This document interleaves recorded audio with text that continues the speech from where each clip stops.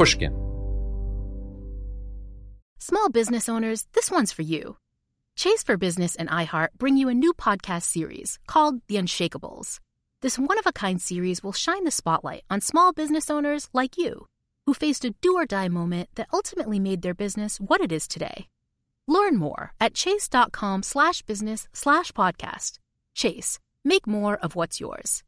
Chase mobile app is available for select mobile devices. Message and data rates may apply. J.P. Morgan Chase Bank, N.A. member, FDIC. Copyright 2024, J.P. Morgan Chase & Co. The most innovative companies are going further with T-Mobile for Business. The PGA of America is helping lower scores and elevate fan experiences with AI coaching tools and 5G connected cameras. AAA is getting more drivers back on the road fast with location telematics. And the Las Vegas Grand Prix is powering race day operations with 5G connectivity, giving fans an experience at the speed they deserve. This is accelerating innovation with T-Mobile for Business. Take your business further at T-Mobile.com/now. It all started with two federal agents who heard a rumor. She mentions, well, there is this alleged murder to have taken place. There was just one problem. They had no clue who the victim was. We have to do our job, and we have to find out, who did they kill? It had been 15 years since this alleged murder. Was it still possible to unearth the truth? I used to watch the Unsolved Mystery shows, and I often thought about calling because I was like, this is not right. How can a person get killed and no one knows anything? I'm Jake Halpern, and this is Deep Cover, The Nameless Man. Listen wherever you get your podcasts. And if you want to hear the entire season right now, ad-free, subscribe to Pushkin Plus on our Apple Podcast show page or on pushkin.fm/plus.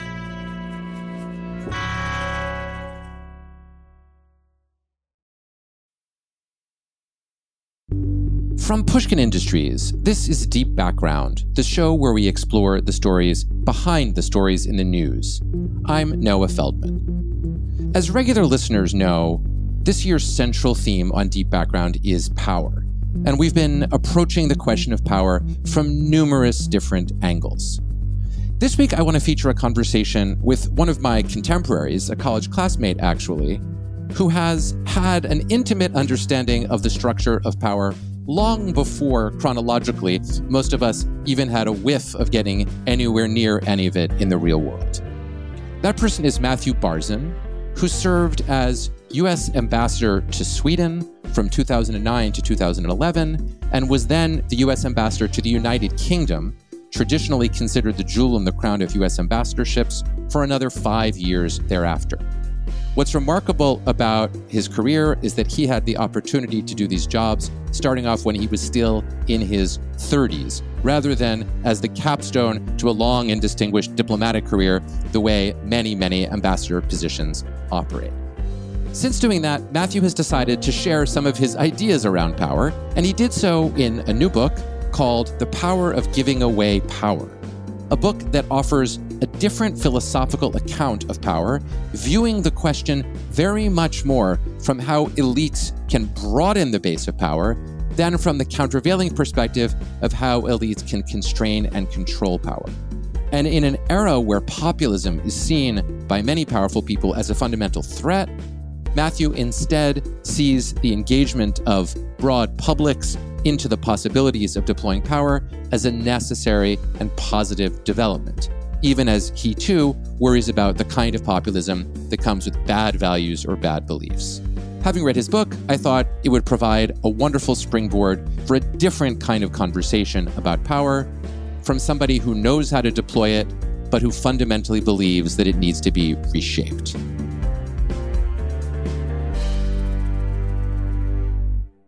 Matthew, thank you so much for joining me to talk about many things, among which is your terrific new book, The Power of Giving Away Power, with the subtitle, How the Best Leaders learn to let go. And as a lead-in, I want to ask you about your very unusual path to leadership experience at an extremely young age. You came out of the business world, and then when you were still in your 30s, you became an ambassador, first to Sweden and then to the UK. So big ambassadorships. How did all that happen? Well, first of all, thanks for having me, Noah. I mean, I didn't plan it. I was, as you mentioned, right out of college, I got involved in what was then the very unglamorous world of internet companies. We didn't call them .com companies. It was just the internet. I did that for a while. And then a distant cousin of mine announced that he was running for president, John Kerry. This is 2003. And so I had interned for him when I was in college, when he was a senator, and I said, how can I help? And what you and the listeners know is in our system, if you ask how you can help, 99 times out of 100, the answer is help us raise money. And my heart sank because I was raised in New England. We have that in common. And I was raised to never talk about money, politics, or religion. And I knew that fundraising would require at least two of those and probably three. And I sucked at it, which is a longer story, but then I got better at it. And then Senator Obama asked me if I would help out on his campaign. And so that's how I got into his world. And then when he won, he asked me if I would serve as ambassador. And candidly, I thought, oh, that's what like old people do. It's just like a giant cocktail party. Like, no thanks. But then I learned more about it. There's a great Republican friend of mine who knew a lot about it. And I talked to him and he described what the role of diplomacy was all about. And then I got intrigued and said an enthusiastic yes. So power is one of our central themes on Deep Background, especially this year. And your book is about power. But as you tell that story, it strikes me that you got into a position of genuine power to the extent ambassadorships are that. And we can talk a little more at some point about what kinds of power it's possible to wield in those jobs, because I think you did that quite interestingly and innovatively. But the way you got there was through a different form of power, which, as you said, is the power of fundraising in our system. Yeah. So if you started off, as you said, not so good at it, not a naturally talented fundraiser, what was the trick? That is one way of deploying a certain kind of power in our system. Yeah. The reason I was so bad at it for quite a long time was I sort of thought it was about me. So I would have these awkward, usually emails in my case, of like, hey, sorry to bother you. I've set a goal of trying to raise X amount of money and would you help me? And anyway, that is not a very effective way of doing it because it puts yourself at the center of the discussion. And I was fortunate enough to be seated next to this amazing woman named Lynn Twist. And she had just written a book back in 2003 called The Soul of Money. And she's a professional fundraiser and had raised hundreds of millions of dollars. So in desperation, I said, can you please, I will buy your book. I will read it, but I need help right now. And she said, sure, do you have a pen? And I did. So I picked up a pen and I wrote it down on a napkin. And it was just three things. Number one, money is like water. When it flows, it heals. And when it's stagnant, it kills. Number two, only ask people for money who want to use their money for something greater than themselves. Number three, ask everyone. And of course, the trick there, which I fell for, was, wait a minute, how can I ask everyone and only ask people who want to use money? And she basically said, look, everybody wants to use money for something greater than themselves. It may not be politics, or it may not be your political party or your candidate, but it's something. And so if you ask them to do that, you are helping them help their money flow. And so when they say no to you, they might say yes to something else. And so you're doing them a service. And that for me really clicked. And I thought, okay, because I got plenty of no's, but they didn't hurt. They weren't personally wounding. They were just, I felt like I was helping the money and the energy flow. And that for me did it. Does that make any sense? Yeah, it makes a lot of sense. It leaves out the sales pitch part, and it makes me interested to hear whether, in her view or in your own experience, it doesn't matter so much whether you're selling John Kerry or selling Barack Obama. as an outsider to fundraising, I would think it would make a big difference. No, right? That one was more effective and inspiring than the other, but maybe that's just naive. Right? Totally. And fast forwarding, when I started to work on the Obama's first campaign, and I was doing well, and we sort of pioneered the first low dollar fundraiser, and then that caught on, and we took that out across the country as a model. I was asked with a bunch of other volunteers like me to teach fundraising training, which we pretentiously called Obama University. Subsequent presidents have given presidential name and university a strange name. So this had none of that. Association, yes, those had exactly. none of that going on. But anyway, so we'd gather, I think, 100 at a time, volunteers from all around the country. And if you ask them, which we did, what do you want to get out of today's? It was an all-day session. What do you want to get out of today? And everyone wanted the exact same thing, which is please arm me with talking points to go back to Austin or Boston or wherever and win the argument. And the realization that I'd come to learn from Lynn Twist and from Obama himself is, and we did it as a gimmick, we'd say, okay, quick show of hands, how many people here would like to lose an argument? And nobody ever raises their hand. So I don't think we're in the argument winning business. It's just sort of bad math. So you don't need to win an argument. You don't even have to really make a pitch. If you just ask people what their hopes and fears are, really listen, and connect it back to, in this case, what Obama also is fearful of and hopeful for, that's pretty much just the job. That's already, I think, a powerful takeaway to something that is not immediately available to the ordinary person who reads the news and reads about fundraising. I don't think we think about what the back room looks like, where people are trying to figure out the right way to do it. That's fascinating. So Lynn Twist gave you her book in 3 bullet points to put on a napkin. I'm curious to see what your napkin-worthy 3 bullet points are for your own book, The Power of Giving Away Power, because it's a quirky and fascinating book, and I use quirky in the most positive sense of the term. Oh, thank you. What would you say if someone said, I'm sitting next to you at a dinner party and I promised to buy your book, but what are the bullet points that I can write down right here? All right, this is fun. Putting me on the spot, Noah. Okay, this is inspired by another amazing woman who I didn't get to meet because she died in 1933. And she is the matron saint of my book, and her name is Mary Parker Follett, 1868 to 1933. I encourage listeners to look her up on Wikipedia, which is how I found her. I had a rule about, I'm going to answer your question. I'm stalling for time now. You also have a terrific account about Wikipedia in the book. So it's all thematically consistent. Well, but I had a rule in the book as I was writing it and rewriting it and rewriting it. And I had this little informal rule up on my whiteboard of I could only quote 3 dead white guys per chapter. I love them. I mean, one day I'll be one. But I just figured there ought to be a limit. So I had hit the limit in this particular chapter, and I wanted to quote Peter Drucker, who is, the 20th century's probably preeminent, sort of the guru's guru, as it relates to for-profit, nonprofit, government, leadership, and management. So he had the perfect thing, and I wanted to quote, but I couldn't. So I start digging around on Wikipedia about Peter Drucker, and I learned that, lo and behold, he had a guru, the guru's guru's guru, if you will. And her name was Mary Parker Follett, and she's this amazing story, and she studied power and she studied leadership. And I read everything she wrote, and she rocked my world. And so inspired by her, I will try to sum it up. And she basically said, all of our democracy and all of our business, some of our most intractable problems are going to be dealt with one way or another with a bunch of people sitting around a table with each other. And she said, there are 4 possible outcomes of a meeting, but only one of them is worthwhile. Now, outcome number 1 is you go in the meeting and you try to win. She's like, well, that's no good because someone else is going to lose.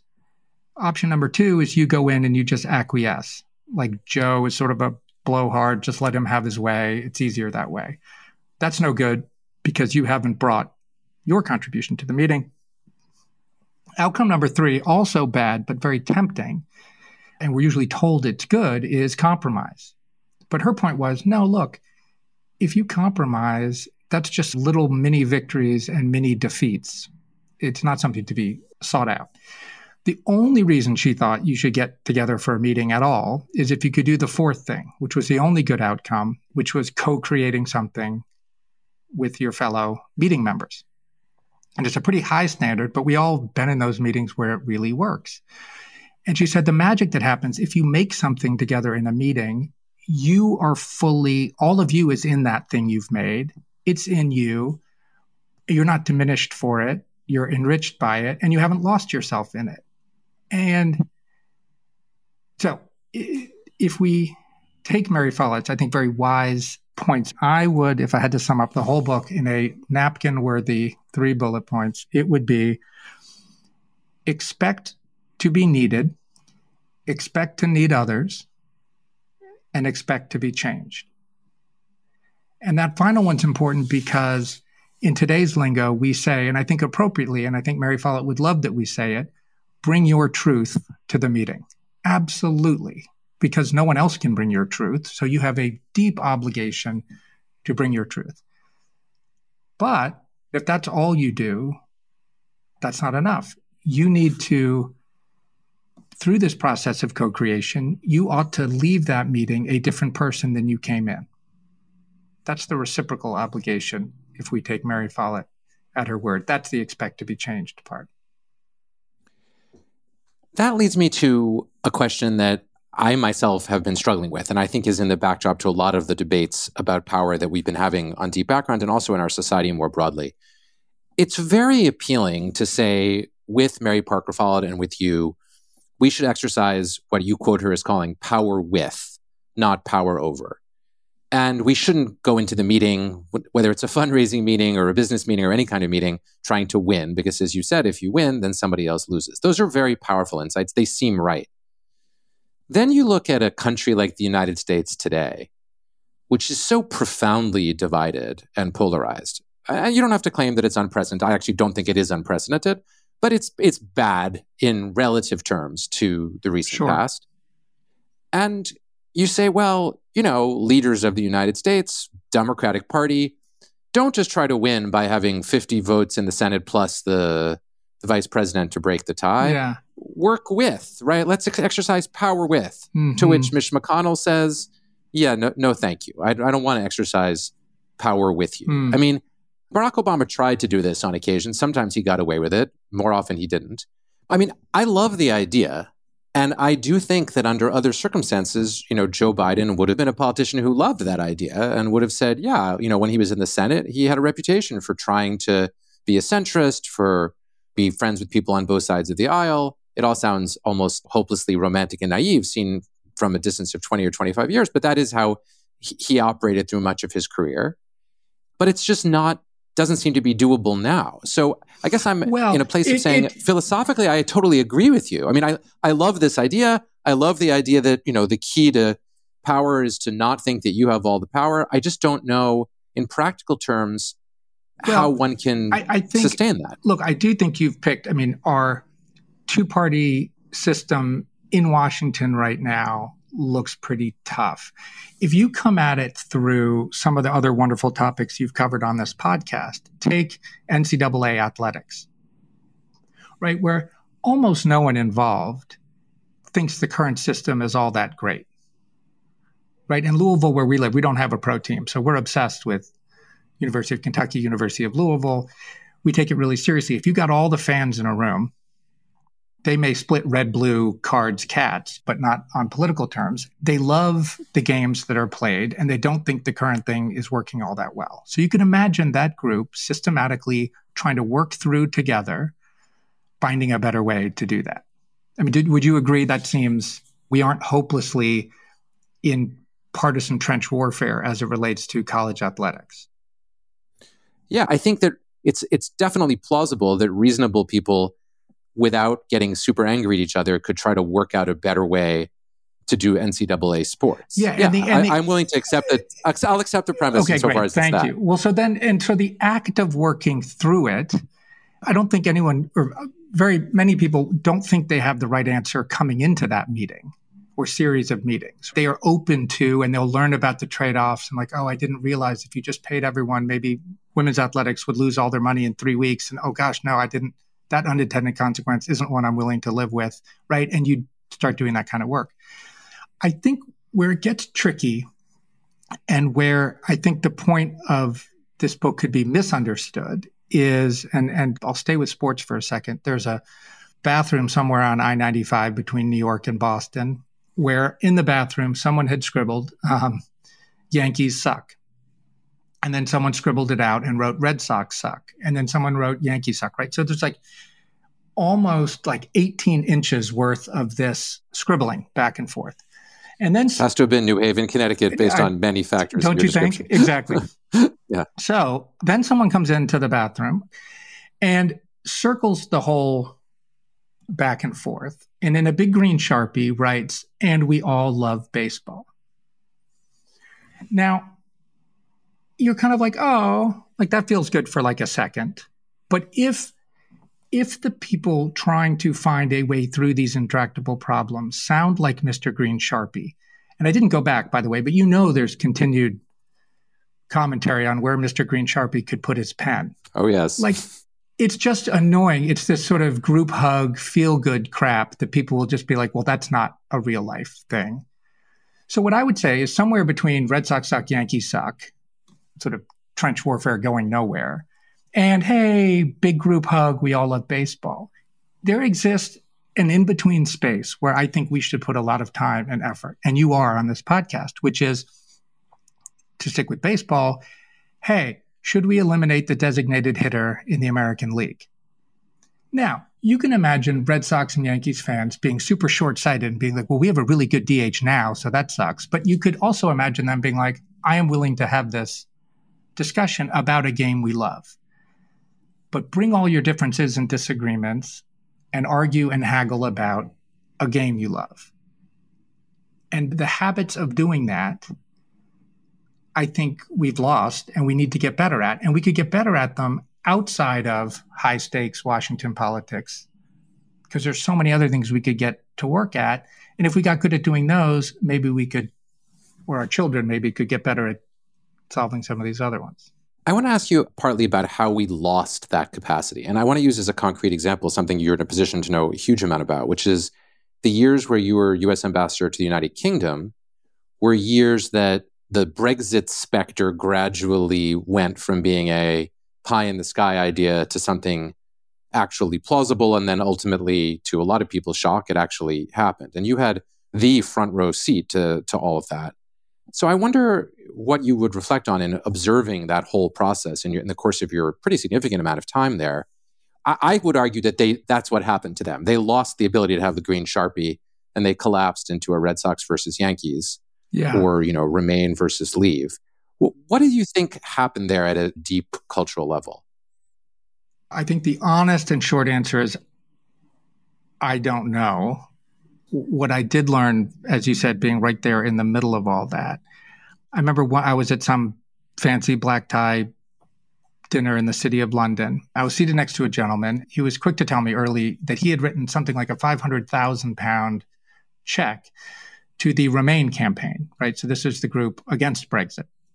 And I thought, okay, good to know. And then we chatted about other things. And then I'm looking up at in this big vaulted ceiling room, there was some flag I didn't really recognize. It may have been like the City of London flag or something.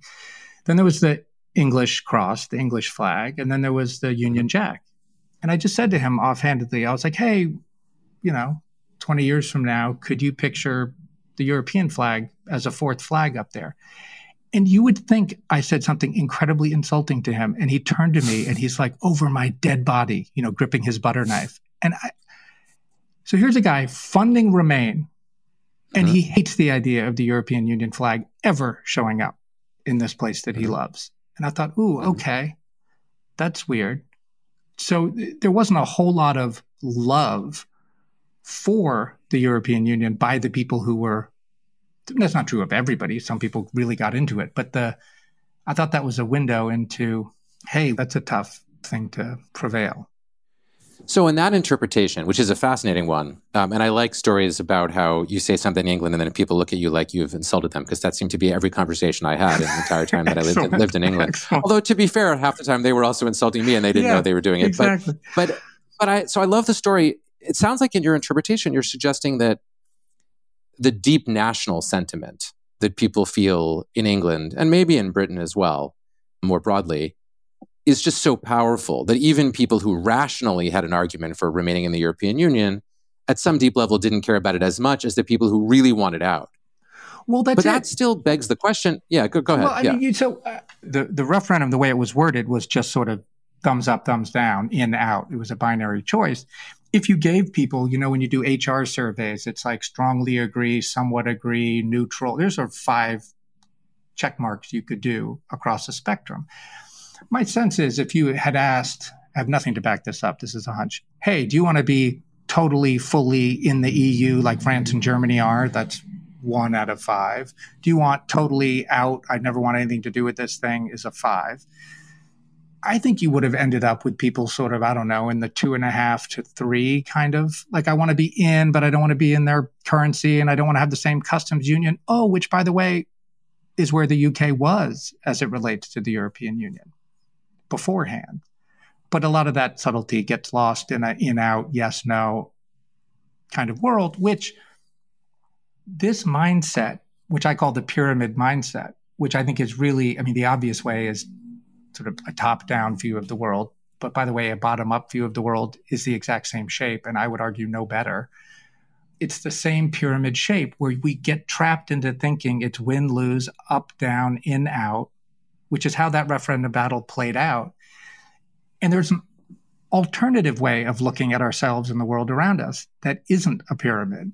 And these amazing leaders, we talked about some of them. There are lots of others, many of whom we've never heard of, who've built these unbelievably consequential organizations and innovations that we benefit from every day. They chose to not look at the world like a pyramid, and they didn't think, oh, everyone on their own. They chose to look at the world in what I call a constellation, which is, yes, be yourself, you're a star, and you see other people as stars, and you try to form new and interesting connections between them to make something useful and something you could never do on your own. Too often our default setting is looking at the world like a pyramid, and we keep getting into those binary traps.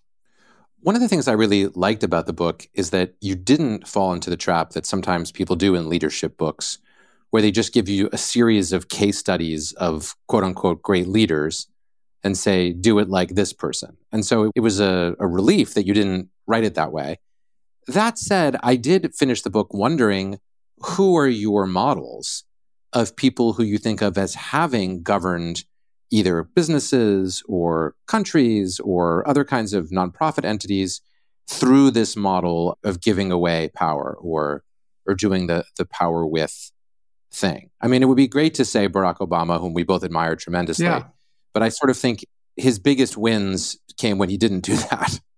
Obamacare being a great example of not open without complexity, but, the real transformative piece of legislation, to my mind, of his presidency, notwithstanding what the Supreme Court did to it subsequently. And it really was not ultimately a compromise. It's a great point. I mean, Anne-Marie Slaughter wrote this great essay, I think in Foreign Policy or Foreign Affairs, and I'm paraphrasing here, but she basically starts off, because I would add the Paris Climate Accord, despite what happened to it afterwards, I think it's wonderful. She said, as an internationally trained lawyer and this, I ought to hate the deal. And I ought to hate it because it isn't binding. It isn't. And she does the whole litany of what were the criticisms of it leading up to it and after it. And she said, but for all those reasons of all those things, it isn't. I think it is wonderful and really helpful because it is not binding. It is open-ended. It allows people, blah, blah, blah. And I think that is an interesting test case. And I am no expert on climate or the climate deal, but that we could get out, then get back in. Other people could step up for us when the previous administration didn't want to. All of that is a kind of weird, in a good sense, and flexible way of dealing with something that is voluntary. People set their own targets, and it may go off the rails, but it could lead to something really beautiful. I like that. So Anne-Marie Slaughter, she's someone I admire tremendously. She's done things in academia where she was a professor and a dean. She's been in government as director of policy planning in the State Department. Now she runs a think tank. I mean, there's sort of no cool thing in the world of, public life that she hasn't done. And she's argued really in a series of books over the course of almost 20 years about the value in the international community of networks of people who are often like-minded, who come from different countries, and cooperation among those people. Now, one of the criticisms of her work that's come both from the left and from the right, and she is nothing if not the mainstream of American foreign policy thinking. I always think it's good if people are criticizing you on both sides. Yeah. But one of the criticisms that her work has encountered is that the people who are doing the dance are actually an elite. And that they're an elite that exercises a lot of power, that because it's not centered in one person, most people don't really notice, and which is therefore, in some sense, less responsive to big majorities of people. Yeah. That made me want to ask you about the sort of overall picture you have of the power of giving away power. It's very consistent with Anne-Marie's idea of shared power. As you said, a lot of decisions are made by the people in the room. And I wonder, how do you think about that? I mean, it could be very down to the grassroots, but, 50 million or 330 million people have trouble all sitting in a room together. There are always representatives of that group who are sitting in the room. Yeah, it's funny. You said two phrases that I think often come up in this context that are important to clarify and redefine maybe. And one is, and I had this discussion with Anne-Marie. She came to London and she said, we need more bottoms up. And I made the point to her I made earlier, like bottoms up is no better. If you think of yourself or you think of other people is at the bottom, you are doomed. Nothing good is going to come from thinking of people at the bottom. You'll be condescending or you'll feel condescended to, depending on where you've put yourself in that equation. It's an awful equation. And you do not have to look at yourself or others is at the bottom of a pyramid. You could think of yourself as stars in a constellation, for example. The other is the word sharing power, which is what you said. Sounds right. It is an exercise in dividing. Implicit in sharing powers, there's only so much, and so we'll divvy it up. And it's like, no, you're done. Once you're in that limited mindset, the great leaders, these constellation leaders, power is not something to be obviously lorded over others. Okay, we all got that memo. It's not something to be hoarded to yourself as an isolated individual. It is not something to be divvied up and shared. It is something to be made with and through other people, made and multiplied over and over again. And that's where the magic lives. And it's where the phrase grassroots is a real problem, because it's just kind of code for bottom up too. We'll be right back. Small business owners, this one's for you. Chase for Business and iHeart bring you a new podcast series called The Unshakables. This one-of-a-kind series will shine the spotlight on small business owners like you, who faced a do-or-die moment that ultimately made their business what it is today. Join hosts Ben Walter, CEO of Chase for Business, and Tanya Nebo, a lawyer and business consultant, on these storytelling journeys of trials, tribulations, and triumphs that hinged on a single event, a split-second decision, or even a stroke of luck. Whether the story is about a warehouse going up in flames or a former partner stealing a whole roster of clients, each episode will showcase the grit, determination, and resourcefulness a small business owner needed to turn a pivotal situation into a springboard for success. Listen to The Unshakables now and learn more at chase.com/business/podcast. Chase, make more of what's yours. Chase mobile app is available for select mobile devices. Message and data rates may apply. JP Morgan Chase Bank, NA member FDIC, copyright 2024. JP Morgan Chase & Co. When you need mealtime inspiration, it's worth shopping Kroger, where you'll find over 30,000 mouth-watering choices that excite your inner foodie. And no matter what tasty choice you make, you'll enjoy our everyday low prices, plus extra ways to save, like digital coupons worth over $600 each week. You can also save up to $1 off per gallon at the pump with fuel points. More savings and more inspiring flavors make shopping Kroger worth it every time. Kroger, fresh for everyone. Fuel restrictions apply. It all started with two federal agents who heard a rumor. She mentions, there is this alleged murder to have taken place. There was just one problem. They had no clue who the victim was. We have to do our job, and we have to find out, who did they kill? It had been 15 years since this alleged murder.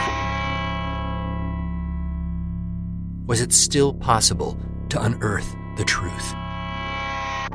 I used to watch the Unsolved Mystery shows, and I often thought about calling because I was like, this is not right.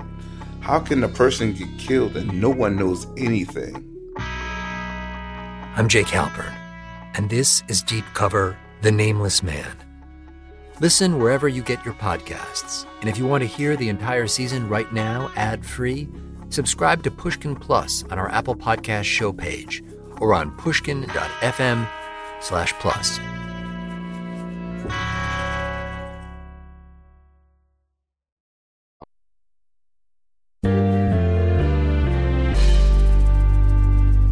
So I like that and I buy it.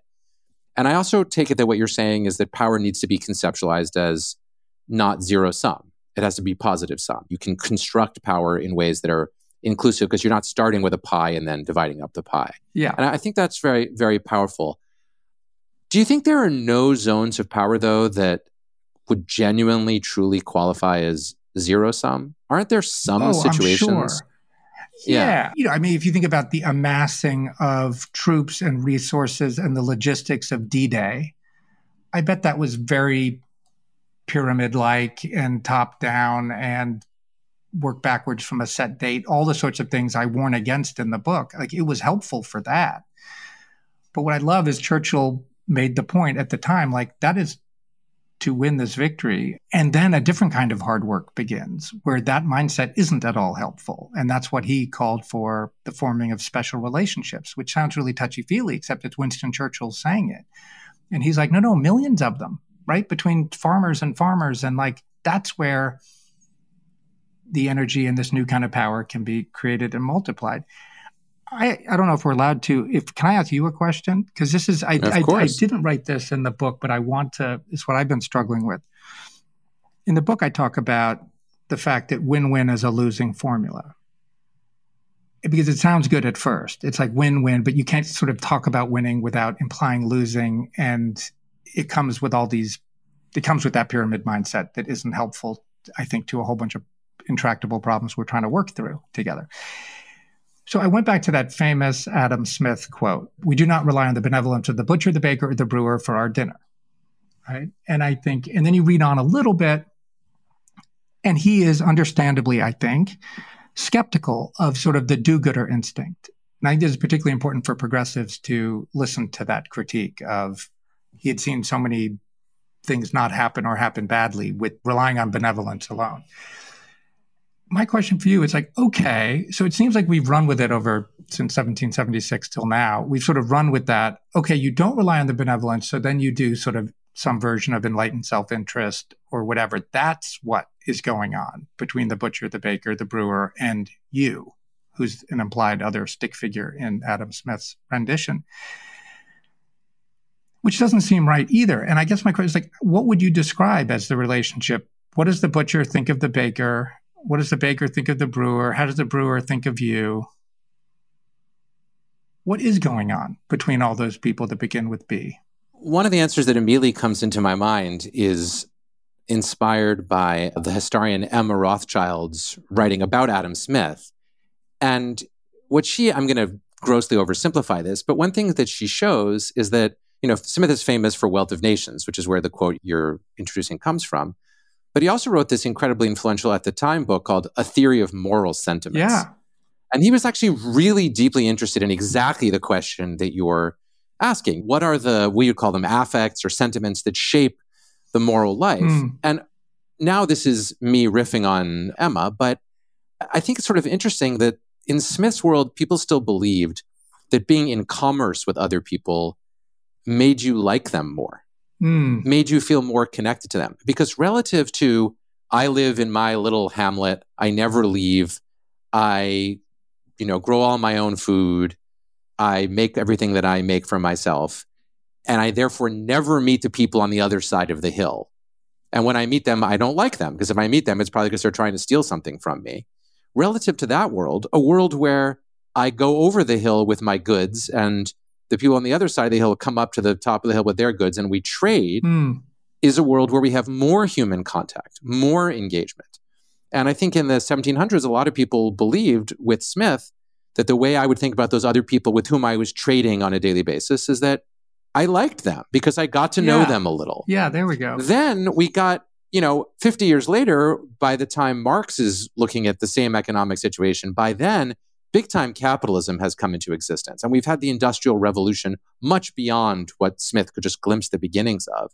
And then at that point, Marx is starting to say, look, economic relationships are alienated. It's no longer the case that I like you. And so now we sort of imagine that in the small town, everyone knew each other and liked each other. But once you go to the big city and you have to buy and sell in a big store or you work in a factory, you become alienated from the other people, alienated from your labor. And I guess my own view is that in the perfect world, all of our interactions would enable us to feel a little more human connection, a little more human contact. And, the internet shows you how complicated this is, right? The internet both had a promise of anonymity and a danger of alienation. And especially with the rise of social media, it produces at least the perception of intimacy. And you can actually get to know people on the internet whom you wouldn't know otherwise. Look at my kids' world. They have a much broader acquaintanceship than I did at their age because I basically knew people whom I had met. Yeah. And they know a lot of people well whom they've met them, but they haven't met them in person. So I guess to me, this is the sort of thing it's always, both elements are gonna be there. We're gonna have to interact with one another, knowing that we have something to gain, that there's something kind of quote unquote purely economic about it. Yes. But we also need to have some sense of human connection. And if we don't, we're screwed. Well, thank you. And that is very helpful. As you were saying that, I was thinking, often I think our debate is the individual or like big groups of people. And what I think Mary Follett and what we're talking about is small groups of people sitting around a table together, something as mundane as your staff meeting on Monday. Like that is certainly where Mary Follett said, that's where a lot of this work can happen. Because in a crowd, you can be lost. You're not lost in a group. You are more you in a group. You can only really know yourself by bumping into, working through with other people around you and figuring out ways to get people around a table and not to say things that like what unites us is greater than what divides us, which is another one of these things that everyone nods their head. I certainly do when people say it because you're supposed to nod your head to it. But I don't think it's true. And I think all the energy lies in difference. That's where the magic, that's where all the energy lives. So let's not be afraid of it or sweep it under the carpet. Let's deal with it. We'll be right back. Chase for Business and iHeart bring you a new podcast series called The Unshakables. This one-of-a-kind series will shine the spotlight on small business owners like you, who faced a do-or-die moment that ultimately made their business what it is today. Join hosts Ben Walter, CEO of Chase for Business, and Tanya Nebo, a lawyer and business consultant, on these storytelling journeys of trials, tribulations, and triumphs that hinged on a single event, a split-second decision, or even a stroke of luck. Whether the story is about a warehouse going up in flames or a former partner stealing a whole roster of clients, each episode will showcase the grit, determination, and resourcefulness a small business owner needed to turn a pivotal situation into a springboard for success. Listen to The Unshakables now and learn more at chase.com/business/podcast. Chase, make more of what's yours. Chase mobile app is available for select mobile devices. Message and data rates may apply. JP Morgan Chase, NA member FDIC, 2024, JP Morgan Chase & Co. It all started with two federal agents who heard a rumor. She mentions, well, there is this alleged murder to have taken place. There was just one problem. They had no clue who the victim was. We have to do our job, and we have to find out, who did they kill? It had been 15 years since this alleged murder. Was it still possible to unearth the truth? I used to watch the Unsolved Mystery shows, and I often thought about calling because I was like, this is not right. How can a person get killed and no one knows anything? I'm Jake Halpern, and this is Deep Cover, The Nameless Man. Listen wherever you get your podcasts. And if you want to hear the entire season right now, ad-free, subscribe to Pushkin Plus on our Apple Podcast show page or on pushkin.fm/plus.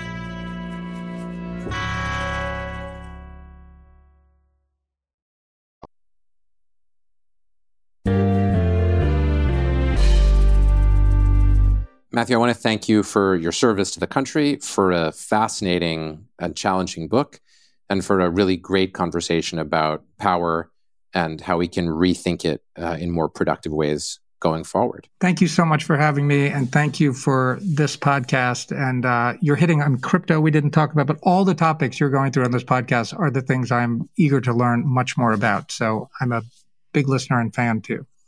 Thank you. Thanks, Noah.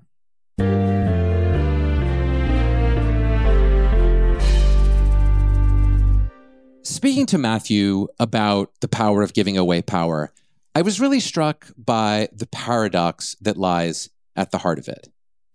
On one hand, Matthew is a strong advocate of the idea that we need to recognize our diversity and our difference in order for power to mean anything. And that instinct lies at the heart of his idea that we need to diffuse power and spread it out to many different people in order for it to function. And indeed, that doing so will enhance the power and authority of the legitimate democratic institutions that do so. That insight seems to be correct, and it is, after all, the basic insight on which all democracy is built. Democracy is, after all, the very idea that collective rules should take place collectively rather than from the dominant center.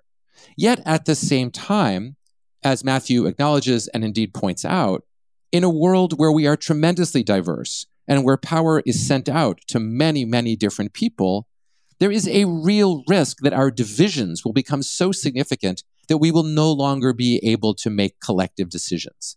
And a glance at the US political system over the last 5 or 6 years suggests that we may actually be in such a period. Indeed, in other historical moments, political division might have given way to common feeling when we faced something like the COVID pandemic. But in our profoundly politicized era, it seems as though even existential threat to our lives is not enough to pull us together, as we've come to understand and construe the pandemic in politicized terms and in polarized terms, making it harder and harder for polarization to go away. In this conversation, I don't think that either Matthew or I solved this paradox, and perhaps it's a paradox that can't be perfectly solved. Like Matthew, I have a lot of faith in our capacities to pull together as a country eventually. Yet that said, I don't have a simple solution to how we get there, other than living through the realities of our divisions and trying to slowly and gently make our way back towards the middle. I think that's the kind of aspiration that Matthew has, and to me, it makes his political vision immensely attractive and interesting, and it makes him a person who's worth watching going forward, not just for the ways he's deployed power in the past, but for the takeaways and lessons that it's led him to reach. Until the next time I speak to you here on Deep Background, breathe deep, think deep thoughts, and have some fun. Deep Background is brought to you by Pushkin Industries. Our producer is Mo Laborde. Our engineer is Ben Tolliday, and our showrunner is Sophie Crane McKibben. Editorial support from Noam Osband. Theme music by Luis Guerra. At Pushkin, thanks to Mia Lobel, Julia Barton, Lydia Jean Cott, Heather Fain, Carly Migliori, Maggie Taylor, Eric Sandler, and Jacob Weisberg. You can find me on Twitter at Noah R. Feldman. I also write a column for Bloomberg Opinion, which you can find at bloomberg.com/Feldman. To discover Bloomberg's original slate of podcasts, go to bloomberg.com/podcasts. And if you liked what you heard today, please write a review or tell a friend.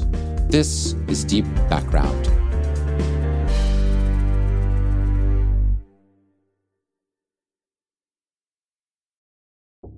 It all started with 2 federal agents who heard a rumor. She mentions, well, there is this alleged murder to have taken place. There was just one problem. They had no clue who the victim was. We have to do our job, and we have to find out, who did they kill? It had been 15 years since this alleged murder. Was it still possible to unearth the truth? I used to watch the Unsolved Mystery shows, and I often thought about calling because I was like, this is not right. How can a person get killed and no one knows anything? I'm Jake Halpern, and this is Deep Cover: The Nameless Man.